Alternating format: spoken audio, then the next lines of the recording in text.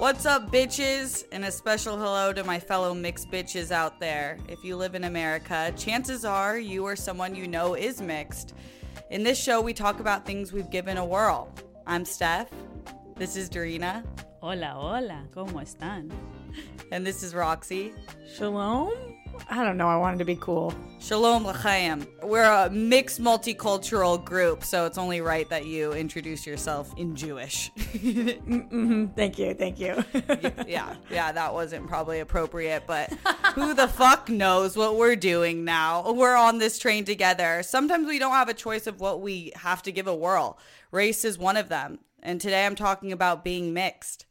I'm a Middle Eastern Japanese Habibi samurai.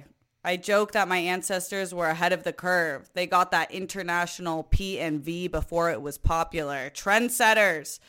But really, a lot of people are mixed as a result of the worst parts of humanity. War, genocide, and all that chill shit. It's a reminder that even in the darkest time, love breeds life. I'm here because of love. My people persisted, and they fucked. Little background.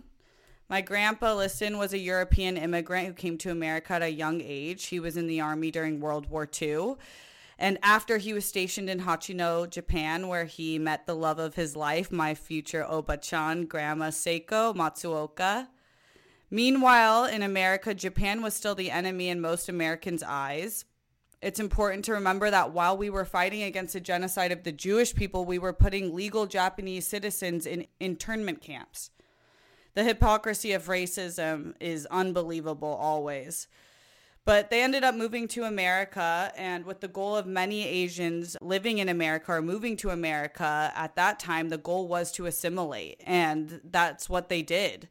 If you've heard Asians be referred to as model minority, that's not a mistake. That was a plan that worked in terms of keeping some cultures quiet. But there's a line in The Heights that means everything to me because it's exactly how we did things. It's when Abuela says, we had to assert our dignity in small ways. That's why these napkins are beautiful. That's why my mother's gloves were beautiful. Little details to tell the world that we are not invisible. From our meals to the sushi we would hand roll together. In classic Asian way, my Oba-chan kept our heritage subtly coursing through our veins, even though we found a way to blend. On my mom's side, assimilation was also the name of the game as well. Part of my Armenian ancestors during the genocide of the Armenians were moved to various locations, one being Egypt, the other being Lebanon, which is where my mixed Middle Eastern came from. When my mom immigrated to America, luckily it was before 9/11, but it wasn't much different in the way that we viewed brown people, which was not good. She was called camelback and hump nose and various other disgusting terms. So she learned to keep her language and the culture quiet unless we were indoors. So when I was brought into the world, I kind of felt confused. And I think a lot of mixed people feel this confusion of, when can I fully be me? What is fully me? Where can I do this? Why don't other families do this? Why don't other people look like me? And that takes a long time to figure out your place in the world. And I was telling Roxy and Darina before I started this episode that it was confusing to kind of think about how I wanted to shape this episode, because the experience of being mixed is confusing, because I don't think we as a society have come up with the language that makes mixed people feel fully represented and at the same time make non-mixed people understand what our existence is. And from a young age, I remember questioning what it was to be mixed when I started to fill out medical forms and school forms that would ask you what your race was. And I felt weird, feeling like, was I not enough in one place and was I too much of another? So what I did was end up filling and checking the box other every single time. And I didn't know then what I know now, but that label changed me and made me see myself differently until I started to take ownership of that label, because I really felt other, which is why I always feel represented and loved the character Mowgli in the Jungle Book because he was other. He was wild, and he was a man cub in the jungle with animals, and even though he wasn't like any of the animals, he found a way to connect with all of them. And that was a cool moment for me because I was like, damn, okay, I don't have to be like everyone and they don't have to be like me, but I can find a way to connect in a way that other people can't. Mixed people have a superpower that other people don't possess yet, because I think that one day, hopefully, we will be a fully mixed race, because race is such a social concept. It also has biological meaning to it, but it's more social in the sense that because I have white passing features, my existence as a mixed person is completely different than the existence of a mixed person who doesn't have Western accepting features, who might have a different looking nose or more slanted eyes or monolids. I didn't have that, so I was treated as the privileged form of mix, which is, what are you? Exotic? Something like that, as opposed to, I know a lot of mixed people feel more fear in answering that question. I felt like I finally found a way to feel power in how I would answer that question. But that was the one thing I remember being younger and being like, what am I? And I know that Baloo set a line in the Jungle Book where they wanted to put Mowgli back with people, with humans, because they thought his life would be better like that. And Mowgli said, you're going to ruin him. You're going to make a man out of him. And I thought that was really cool because I didn't need to be fully accepted by the world. It was kind of like my own existence and our existence as mixed people is okay. And in general, we're all fucking different. I think all of us shouldn't be aiming to make a man out of ourselves, because when we do that, we see the world through one view of existence. And instead, we have these beautiful mixed people who can see the world through many different existences. And so that's just the one thing that I've learned to do in the course of many years of thinking about my identity and how it fit into the world. Who do you feel most comfortable with, Steph? Because hearing that is so interesting, that you feel like you have white passing features, so you're accepted in a way that some other people might not be. But that might mean that you are too much of one thing, not enough of the other, in your own words. Do you feel most comfortable with other mixed people, no matter what that mix is, or is it based on the individual? Yeah, I think about this all the time. And I think that mixed people feel like, or at least in my experience, I feel like I'm connected to everyone, but it's rare for me to feel fully seen by people. We have a friend, Tehran, he's a comedian, and we've talked about this because he's half Persian, half black, and it's a different experience, and it's not a complaint. It is different, though. So I do think, to answer your question, I probably feel most understood on a genetic level by other mixed people, because it's a rare experience that you can't fully understand unless that was you.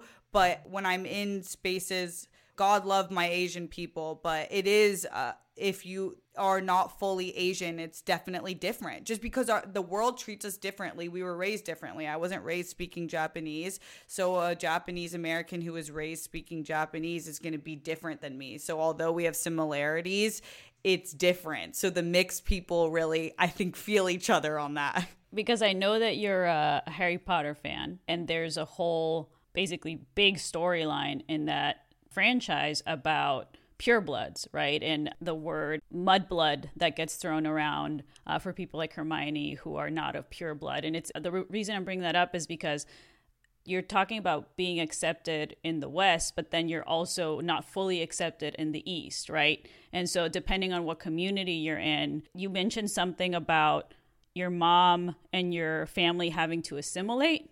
Why do you think that a lot of us that move here, that immigrate, and that have backgrounds that aren't pure blood for the purposes of being a white American, why do you think we have to assimilate to this culture, but then going to other cultures or being around other cultures, we have to assimilate to that? Why do we feel like we have to do that? Because it's easier. It's an easier way to do things. And I think that sometimes, especially when you have a family on the line, you are making a decision based on what you think is going to keep them safest and what you think is going to create the most opportunities for them. A lot of Asian and Arab cultures feel as though we're never going to be fully accepted. So especially for Asian cultures, it's keep your head down, don't complain, do the work, get back up, even if anything happens. And I think that we as a society, one of the cures could be critical thinking and the ability to accept nuance, but we're not there yet. And I think that mixed people are going to be a huge catalyst for that kind of change, because you have to. A mixed person's existence defies the very way most people see race and understand race in America and in the world. Because you can't think that one race is better than the other, or that one thing is better when we are here, we're mixed and we're thriving separately. So I think like it just was easier then than mixed people now. I have a completely different approach to my culture than my parents do. And there's a lot of privilege in that. But I fight for every ounce of every part of my genetic sequencing, even if other people don't feel like it's valid for me to rep being Japanese as hard as I do or Arab as hard as I do. I don't give a fuck. I think that's the biggest thing about being mixed. You have to find a way to ascribe your own meaning into your existence, because the world's going to try to do it for you, and they don't know shit. They really don't know shit. You just spoke about your parents a lot, and do you know if they had a conversation prior to getting married about being a mixed family? Because there was already some mixedness in both of them, but merging together and having children, which is I'm assuming is something they spoke about before they got married. Was that a concern of theirs, an exciting factor for them? Do you know if it even came up? Yeah, that I asked them that. It's a really cool question that I thought about, because I said that some mixed people are the result of the worst parts of humanity. Some are the results of both the worst and the best. And I think that my grandparents made sacrifices that made it so my parents somehow met each other in law school. They did the complete immigrant American dream. They got their kids to college and beyond that to law school to meet each other. And I know that they had discussions about it. There was big cultural differences when they met the in-laws of one another. But there are a lot of similarities, because Lebanese people and Middle Eastern people are Western Asian, actually. And although they are a way louder people, and I remember asking my dad, like, why is mom's family so loud and yours so quiet? There's a lot of the same integrity and morals, at least in their families. So while there were cultural differences they had to discuss and talk about, and they've said this to me, if you marry someone that's outside of your race, which is a massive possibility, then you just have to not be naive about it. I think that mixed love is a beautiful thing if there's good reasons for it, if it's based in love and there's nothing fetishized about it, which I think American culture can fetishize mixed people and mixed babies in a really fucking weird way. But when it's true love and you understand the differences and respect the differences and want to be a part of the differences of that culture, it ends up being the most beautiful thing, which is exactly what happened. One of my favorite things growing up was seeing my grandma Net, who's Lebanese Armenian, talk with my grandma Seiko, who's Japanese, and they just found a way to find the connection with each other. And it was really magical to watch unfold that we can coexist totally in a world together. But yes, there was definitely conversations about it. And then I think a lot of our upbringing was figuring out the navigation of how they wanted us to identify and how they wanted us to speak about our cultures. We're a proud people, but my dad, one thing he always said was, all you have is your reputation. And on my mom's side, it was similar. So they were kind of, I feel as though they still have a more unsure way of how they wish to represent themselves out in the world than me, but they've definitely passed down the cultures in a way that gives me the reins to define what I want to define in it. It's a great answer, Steph, and explanation. I have a question about just your experience growing up as a kid or as a teenager, all the way to being an adult, both positive or negative experiences that you've had that have to do with you being multicultural, bicultural. Like, I call myself bicultural, right? But I'm technically both native Mexican as well as have some Spanish ancestry. So I'm a lighter skinned Mexican. And I've been treated both positively and poorly depending on which group of people I'm with. For example, in college, when I moved to the States, I went to a school that had mostly white Americans as students. And so I was treated very differently for I had a much thicker accent back then, and I kind of tried to get rid of that accent, which it makes me sad that I feel like I had to do that, you know? But then being in Mexico, I was treated better, quote unquote, because I wasn't as dark skinned as other Mexicans, right? And so I'm curious as to what examples you can give us of your experiences or things that you feel like you've had to do or change because of whatever stupid fear society puts on us. Yeah, for sure. It's so weird. Sometimes it be your own people treat you the worst in the most fucked up way. But I get it. It is harder for darker skinned people across any culture. So I see where that comes from. And I do see, by no means am I complaining about being mixed. I think it's, like I said, a fucking superpower. But there was a lot of unsureness growing up. I remember in 5th grade, we had a cultural project, and I really wanted to teach my predominantly white class about my Japanese culture. And I spent the whole night preparing hand-rolled sushi with my obachan to bring to class. And I was wearing her kimono. And I was so excited, and I was nervous because I had never really spoken about what I was. And I never thought, because I was a kid, that it could be taken badly, because it was something that was so beautiful to me. So how could something I'm about to share be not the most awesome fucking thing ever? And I'm bringing you sushi. Like, I was the it girl going to class. And then when I got there, within minutes, I was called fish girl, smelly, like all the weirdest, meanest things. And I threw away the sushi. And I called my grandma after, and I told her what happened. And she was confused because she hadn't interacted with that many Americans. Like, she did here and there, but I don't think she really was expecting that from kids. But then you remember that kids are the result of their parents' view and what they've taught them.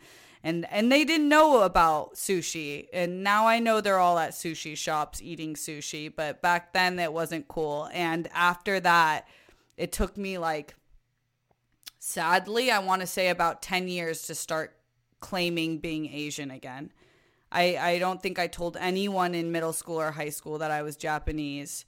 I don't think it was until college, after my grandma, my obachan, died, and then I realized that I had to be so proud to have any bit of blood from Japan and to keep her culture ingrained in me and her spirit ingrained in me. I had only one choice, which is to rep that shit until I fucking die, and I will do that now. But back then, that was really confusing for me. I didn't get it. I was like, wait, we brought you Sailor Moon and all this anime and great fucking food, and now I smell? Steph, you didn't tell anybody you were Japanese because nobody had asked, or when people would ask, you would just not tell them the full truth? I would not tell them the full truth. There was a large portion I said that I was Armenian and Greek, I think. We had family in Greece, and my grandpa was raised in an orphanage in Greece. So I think I felt some connection to that and thought that was a culture that was less dangerous, quote unquote, to bring into conversation or more accepting. It just took a long time for me to be so proud of where I came from and what I am, and to take back the ownership in my labels and how I choose to identify, because it's hard when you're a kid and one of your first lessons of vulnerability was received in a way that made you never want to be vulnerable like that. And you think that the kids acted that way because that's how their parents taught them? Or didn't teach them. Maybe there was some kids who had never met an Asian kid or had never had sushi. And like it might have had nothing to do with me being Japanese and purely everything to do with the smell of fish. I don't know, but I was a kid, so. Any thoughts on what the parents could have done better? Yeah, I think that it's hard when you grow up in a predominantly white areas to integrate your kids with as many mixed or different culture people as you can. But I think if you can do that, if you can get them in clubs or schools or sports, their teams that have mixed people, have different looking people than yourself, that's a great start. Also, there are so many different movies and books that have to do with different cultures that you can teach in a fun way. So I remember, growing up knowing a lot about other cultures. We grew up learning about Mexicans and Jewish people and different forms of Asian people, African people, Black people, whatever it was. My parents, one thing they did really cool was we always grew up learning about different stories. And I don't think a lot of people do that in their own households. That's a very good point. It's different when a kid asks you something that, oh, like your eyes are different than mine. And a kid is just curious about the way you look, and they just ask a question that's very different than specifically calling you names or being insulting outright, as opposed to just being curious, right? So there's a huge difference there. And I think that the part that comes with name calling and being insulting, it does come from kids possibly seeing that in their household or somewhere else, and then they just repeat it, unfortunately, because fear and hate is taught. We're not born with it. One of our good friends, Kate Mulligan, she's a comedian. She has a kid with alopecia. And one of the most dope stories she did to explain the difference of how we can teach our kids to communicate is she said all the time, his name is Neil, and he's asked questions like, what's wrong with you? Why are you bald? Why don't you have hair? Like super demeaning. How do you answer that as a child? And she said one girl came up to him and said, hey, I noticed you don't have hair. What's up? Like in a very curious and kind way. That's just like, it's noticing something about someone and asking in a way that's genuine. It's kind of like the difference of being like, I don't see race, I don't see color, and being like, no, fuck that doesn't make sense. Of course you see race, of course you see color, but are you genuinely interested in it? Do you want to learn more? It's not about the ignorance of saying you don't notice the difference. It's not what we're asking people.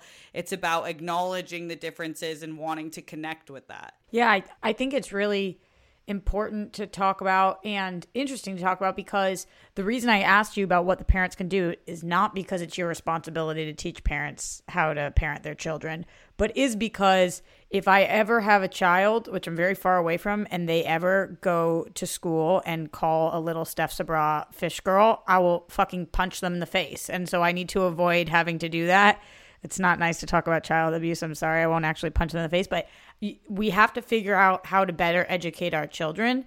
And exposure is such a massive tool in educating them, because hopefully you grow up in a household that does do what your parents did, which shows you all different cultures. Or at the very least, on Friday nights, order sushi for dinner so your kid is not surprised when fish is something that's brought to school.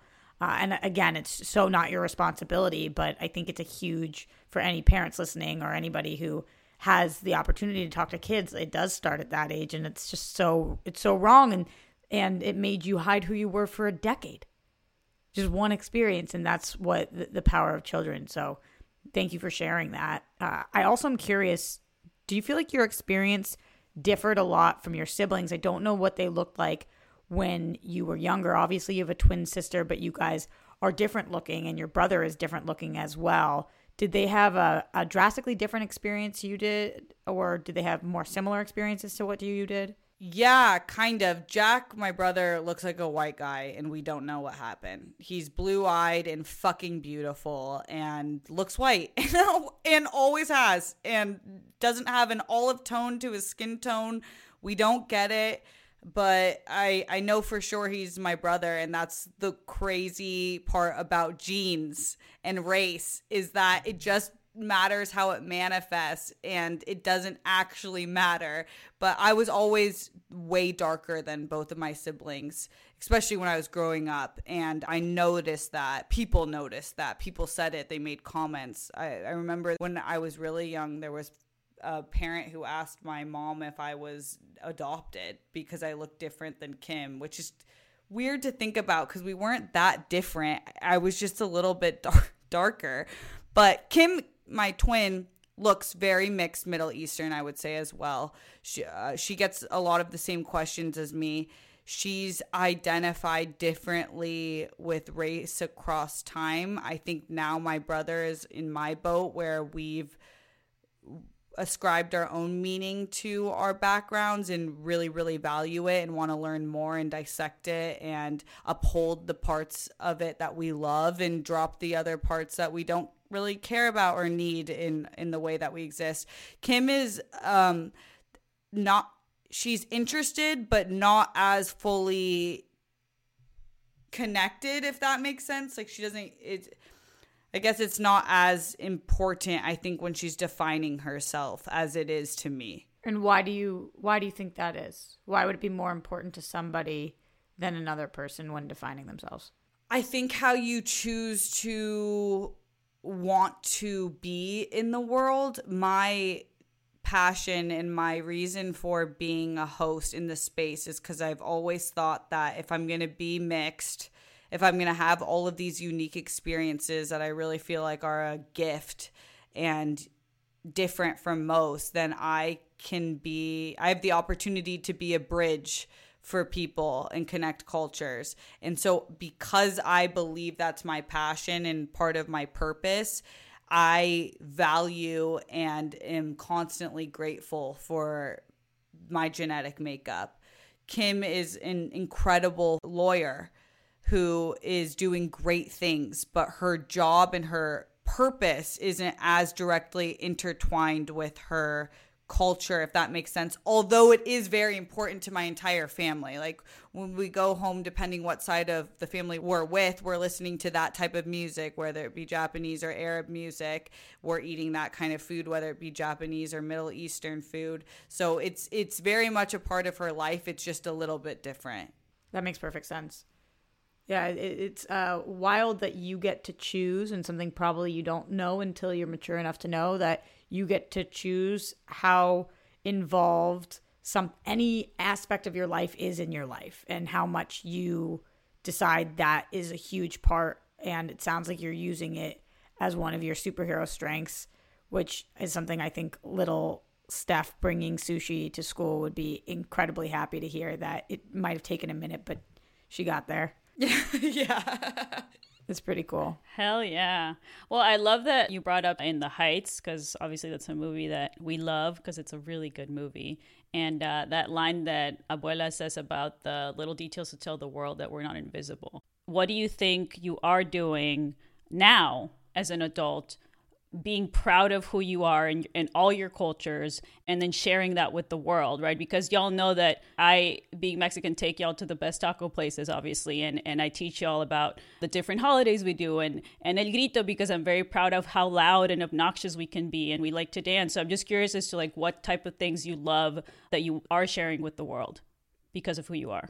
Yeah, I think every year I try to do more of that. It's one thing I love about UD is the way that you and Roxy, with being Jewish, you've both introduced parts of your culture that I would have never been introduced to if I didn't know you. So that's definitely things I'm learning from you two and wanting to do more of. But the little things is that I always, at least a few times a week, am eating Asian or Middle Eastern food. Food is so important in so many cultures, and definitely important in those two cultures because they are different. They are unique. Every bite, you're forced to remember that it's spicy and it's good and it's different, and you should keep that and never forget it. I also recently connected more to the religion of Buddhism. I'm not a fan of organized religion, but my grandma grew up Buddhist. It's big in the Japanese culture. And I feel like even if people aren't Buddhist in Japan, a lot of the way that Japanese people live, the way that they dignify themselves, the way that they don't have real attachment, it's more of a sense of community. It's quiet, but it's listening. Those qualities I really love in the Buddhist religion, and I feel like I remind myself to integrate those traits into my daily life and my personality. And I also try to just never be shy again of what I am and who I am, because so often, if ever, I never see people who really look like me and fully represent what I am and what makes me me. And I have to be proud and loud, because hopefully one day right now there is a little Steph who feels a little bit more seen because they see me or hear me. Yeah, it's crazy that we are the results of our own generational trauma, because I really connect to a lot of what you're saying. And I think that the Jews decided that we were going to be so loud that you can't kill us quietly, and Japanese people decided if we're quiet you won't kill us. And it's interesting to hear so many years you opened up talking about internment camps, which still we don't acknowledge as a people to be one of the biggest atrocities of our nation. But I think that it's something that still every day you're choosing to fight against that instinct to be quiet because of your past and your ancestors. And I wonder if that is a day-to-day choice for you, or once you kind of made the choice, like, I'm going to be here and loud and proud and represent, if you haven't turned back. I would say it's once I made the choice, it probably wasn't all of a sudden that I felt totally comfortable and defaulted to that way of doing it. But now it definitely is my way of doing it. On my social media profiles, I have my flags because A, I know you're going to ask anyways, and B, I'm fucking proud of them. So I do think that once I started down that path, it's really stayed. And if not, I think I just continue to get louder and louder about it. There's another thing I was curious about that you mentioned early on that I flagged and never know quite how to ask about, so forgive me if I step in it, but you talked about fetishizing people. And this is such a hard concept for me to fully grasp as a white girl, because, I mean, there are people who fetishize white blonde girls, and that's fine, but I think it comes with a whole different territory when you're being fetishized for being mixed, for being Japanese, for being mixed Middle Eastern, or whatever it is. What is that? What is it when you are being fetishized? And when you talked about if you're trying to be in a mixed relationship, making sure you're doing it for the right reasons, what are the wrong reasons? This is a really interesting question. It is different for every race in terms of how we are fetishized. For Asian women, we are classically fetishized as sex symbols and used for sex, and in that way of just highly sexualizing Asian women for generations, even within our own cultures. But then when you look at the fetishization of Black women and Black men, and I would say both of them experience it differently. Black women probably more aligned with Asian women, highly sexualized, not often listened to or respected in a way. With Black men, highly sexualized, but more like they've always in society since the beginning of slavery and Jim Crow depicted Black men as predators of white women. And they steal your white women, and they mix these half-breed children. And so there's a gross side to the fetishization that ends up in really disgusting acts to people of color. But then there's also it's gross, but there's an innocence to it that I don't think people realize that they're doing it, but we need to realize that you're doing it, that because something's different, we think it's sexier and we want it. And we see these mixed black and white babies and we're like, I want a mixed baby. They're so fucking pretty. And I get it. They are. Mixed babies are fucking adorable. But it's weird to start thinking that the very least important qualities of a human is our looks, because that's what we're born with. And it doesn't mean anything. We didn't have to work for our looks. And while we can be villainized for our looks, sometimes it becomes our only thing that matters to people.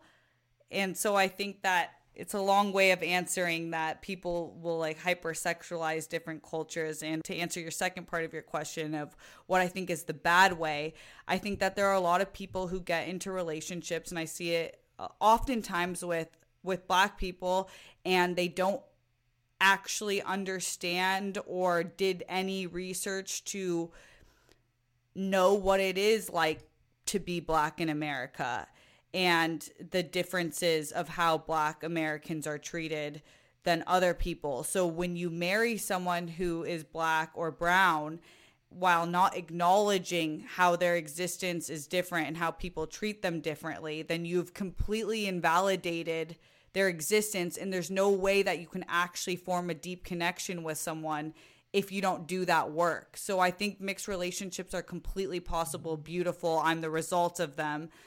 But you have to understand someone's culture. You can't just like go in and invalidate and be like, oh, racism doesn't exist because my kid is half black. Like that kind of bullshit or you'll see like white moms who have half black kids and they like don't know how to do their hair and like make fun of their hair and do racist terms like they're nappy. And it's like, that's your fucking child. So now you brought a child into this world and you haven't done any of the work to understand what now your child's existence is going to be like. It's interesting to fetishize somebody, but then at the same time fear that and throw hatred towards that because of how our society can be messed up that way. I've met several white American dudes that have the quote-unquote Asian fetish, but that doesn't mean that they respect Asian women, even though they possibly want to hook up with them. Mitch McConnell.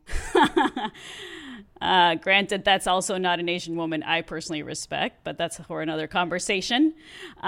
Because guess what? Doesn't matter what you look like, you can still be corrupt. Yeah, but you don't not respect her because she's Asian or a woman. Exactly. You just don't respect her because she's a nut job. Yeah. It's an important distinction. I think it's something that I have to acknowledge that I might not ever fully understand and just try to support as best as I can, because I am somebody, as a girlfriend pointed out to us the other day, I don't really have a type. And so I have dated people from all different races, and I always try to check myself and make sure that I'm listening to my friends, especially my friends who are not white, and make sure that I'm not doing something wrong. Because the last thing that I want to do is contribute fucked upness to this world. And so I really ask for personal reasons as well as for a greater understanding to make sure that it is okay for me to date people because I find them attractive and that I'm not further causing issues, if that makes sense. No, 100%. And I do say it, and I say it mildly because I think that most people don't fetishize people that way. I know for a fact you don't, Roxy. I know that you don't really have a type. Your type is the United Nations. It spans across many cultures, and that's fucking awesome. I also know that you're one of the most curious people ever. So I don't think that you would ever end up with someone and not understand what their holiday that they're celebrating is, why it matters to them, why they would teach this to maybe your future children together. It's more than just, of course, we find other people attractive just for attractive sake, but why are you going to spend the rest of your life with them? Why are you going to build a life with this person and maybe bring children into this world and not understand who actually that person is and not value them for what's inside and understand that as opposed to what their aesthetic is? So you are not in that group at all, is what I'm saying.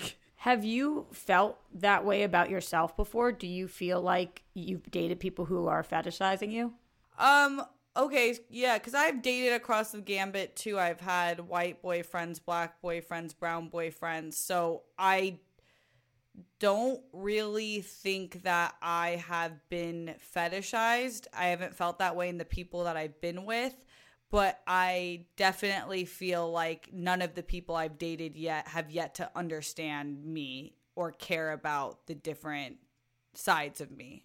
What is a good first step to understanding somebody who is mixed? Experiencing things with them. I think, taking notice to how they're received in the world. What holidays are they celebrating? What food are they eating? How are they doing it? Just asking genuine questions of curiosity, I think, can lead to better understanding. So a mixture of asking questions and observing. The point of the World Girls is to create more tolerance and joy in the world. Get it? And hopefully some of these white boys that do fetishize Asian women end up learning from this and trying to actually respect them. That would be nice. Send this podcast to your white guy friends and say, hot Asian woman talks, and then just ... See what happens. Make them listen. That's great. I mentioned this earlier that it kind of bums me out when I think about the assimilation process of a lot of us, whether it's somebody like Steph that's super mixed, whether it's somebody like me that's technically an immigrant. For all of us that have moved to the United States and think that we have to assimilate and that we have to be a certain way to fit in, I guess. It makes me sad that, I kind of, like, if I talk really fast, my accent comes out. And I'd rather just talk like that. But yet to this day, I still am conscious about it because I constantly got made fun of it for that. Or, for example, I used to have friends that are no longer friends that just used to make jokes all the time about just me being Mexican. Like, they'd bring up the South Park episode that, like, I would show up and they'd be like, taco, taco, burrito, burrito, which is fine. Like, I don't care. Like, I fucking love South Park. That stuff isn't as bad to me as outright white supremacy and, like, hatred. And when you're going out and, like, violent groups like the Proud Boys that are actually trying to cause violence. That's a huge difference in that. But what do you think we can do just for anybody that's like you, Steph, or in my position, to not have that fear and insecurity of like who we are and just be freaking proud and try to share all our love about our own cultures to the world? We have to be the risk takers. We have to be the ones to change the way of how we do things. And that means really, really taking that pledge. It's an oath, really. If you are going to choose to exist in the most you way that represents you wholly and that doesn't harm anyone, you have to be prepared and ready to support everyone in every group across any nation who wants to live the way that they want to live. You cannot be fighting for our rights to be loud and proud as mixed people and not uplift the trans community. You cannot be wanting to have an accent and not be judged for it while being against gay marriage. I think if we want to exist in a world that lets everyone exist how they need to and want to exist, you have to own that. You have to walk that walk in every single area. And there's a bunch of hypocrisy within races. With brown people, our own people, Asian people, we can be not very nice to people that look different than us, that act different than us. And it's so fucking stupid because you're doing exactly what the world did to you. So I think that's the most important thing. We have to realize that if you want to be accepted, you have to accept everyone that's not doing any harm unto others. I have a question for both of you guys. Again, leave it to the white girl to not know how to ask questions about race, but so I might step in it. But I think something interesting about a lot of my mixed friends is that when I ask you, Steph, what you are, and you'll say I'm Japanese, Armenian, and mixed Middle Eastern, but your dad's dad is white, correct? Yeah, somewhere he's European, and And do you have European background as well, white European background as well? Yeah, Iberian specifically. I'm native Mexican, but then my mom's side has Spanish ancestry. Granted, most people in Mexico are mestizos because of colonization. It's like, oh, the Spaniards came and fucked our people, and so they made me white, is what I tell people. So is that, I'm curious that maybe that is why you guys both don't really rep the white sides of you guys as much. Is it because it's embarrassing? Is it because it comes from trauma? Is it because you just don't connect to that side of you as much? And does that question make any sense? Yeah, it makes complete sense. I think I don't usually name it in the forefront for a few reasons. A, it is the culture that is the most mixed. When we did the 23andMe, the mixed European was truly mixed European. There was not more than 2% from any country. So that's 25% of about 20 different countries, or like 10 to 20 different countries, all of which I have no understanding or identity with. And in addition to that, my grandpa Liston, bless his soul, since I was a young lad, a young Mowgli, he had Parkinson's. So I was barely able to communicate with him, even though his brain stayed very intact, which was a beautiful brain indeed. It was hard to really communicate with him on that level. So the cultural things that got passed down to my dad and me were from my Obachan side. And in turn, my grandpa Liston, though, was kind of like an Asian white guy.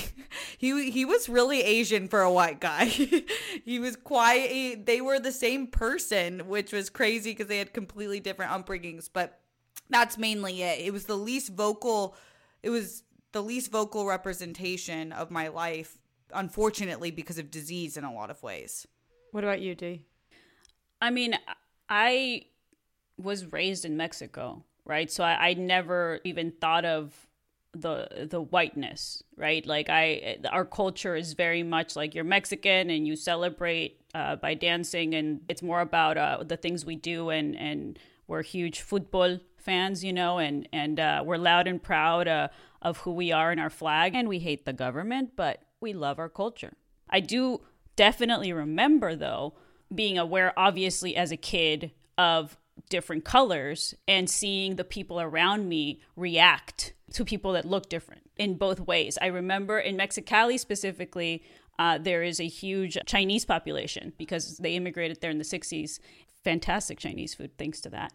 And it was so weird to talk to like my aunts and have them make fun of me, quote unquote, for having smaller eyes and being like, you're like the chinitos from Mexicali. When it came to whiteness in general, I didn't really even think about it or experience it until I forget who it was mentioning like, oh no, you should date this boy instead of this boy because one of them was darker than the other one. Like they wanted me to date the white looking rich boy instead of the darker looking boy that like I was totally had a crush on because we both sang Radiohead and shit like that.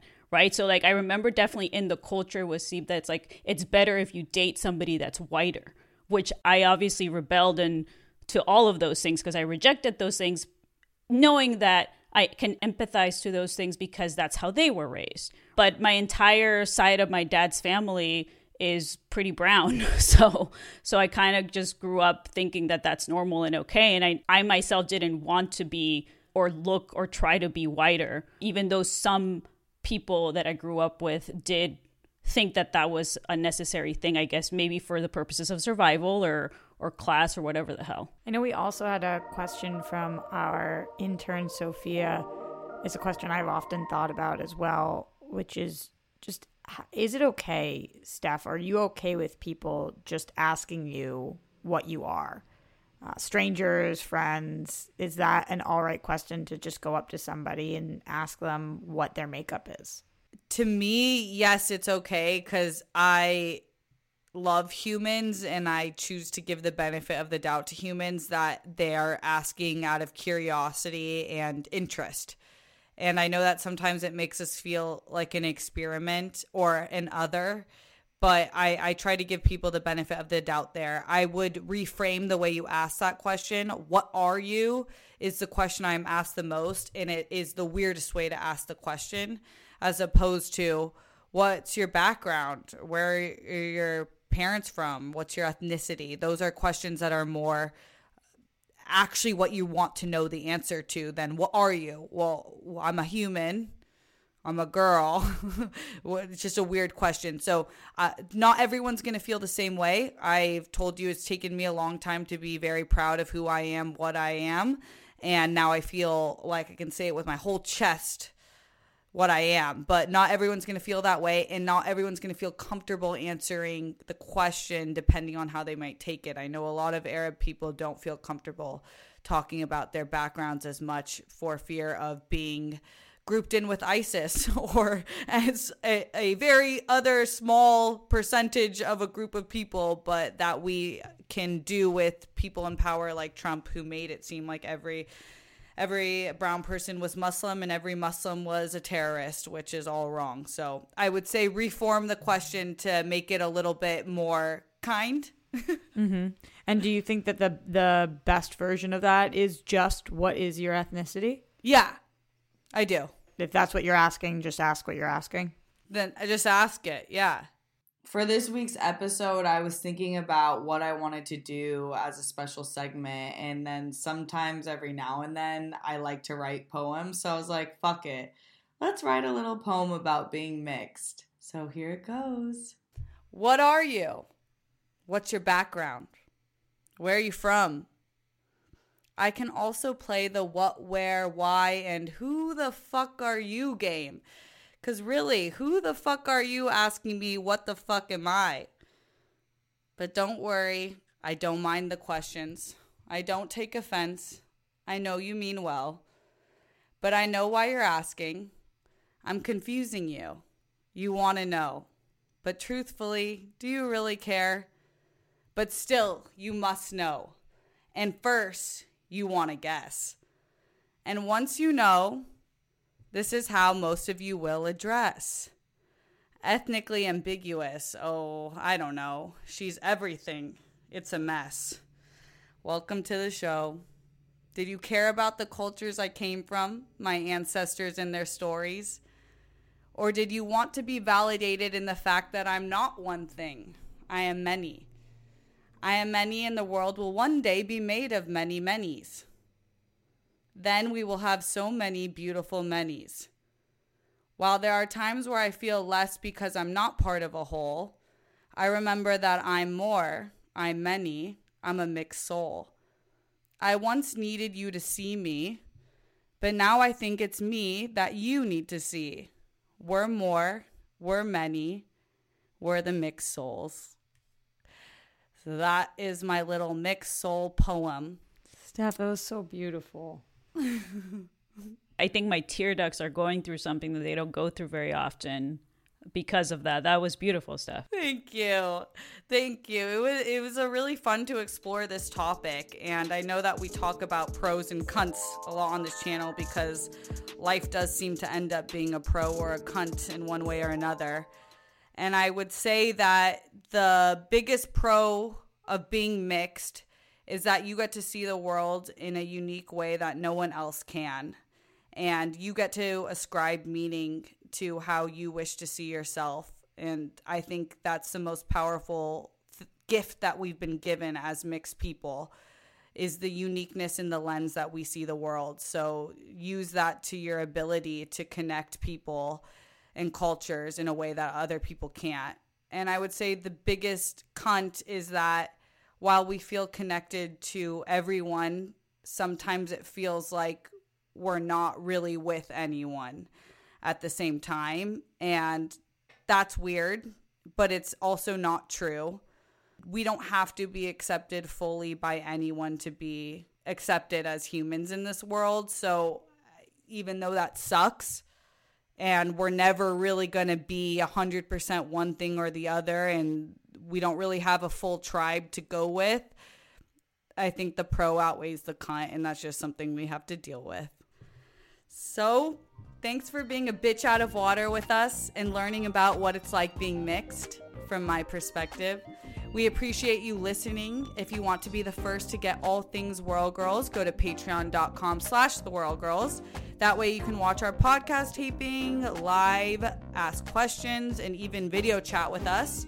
Plus, we go live on youtube.com/thewhirlgirls every Wednesday and Sunday. And don't forget to follow us on social media, on Twitter and TikTok at The Whirl Girls, and on Instagram at WhirlGirlsWAP. We're new here, so if you like us and you're a bad bitch, don't forget to rate, comment, and subscribe. We're all gonna die, so stay wet, my friends.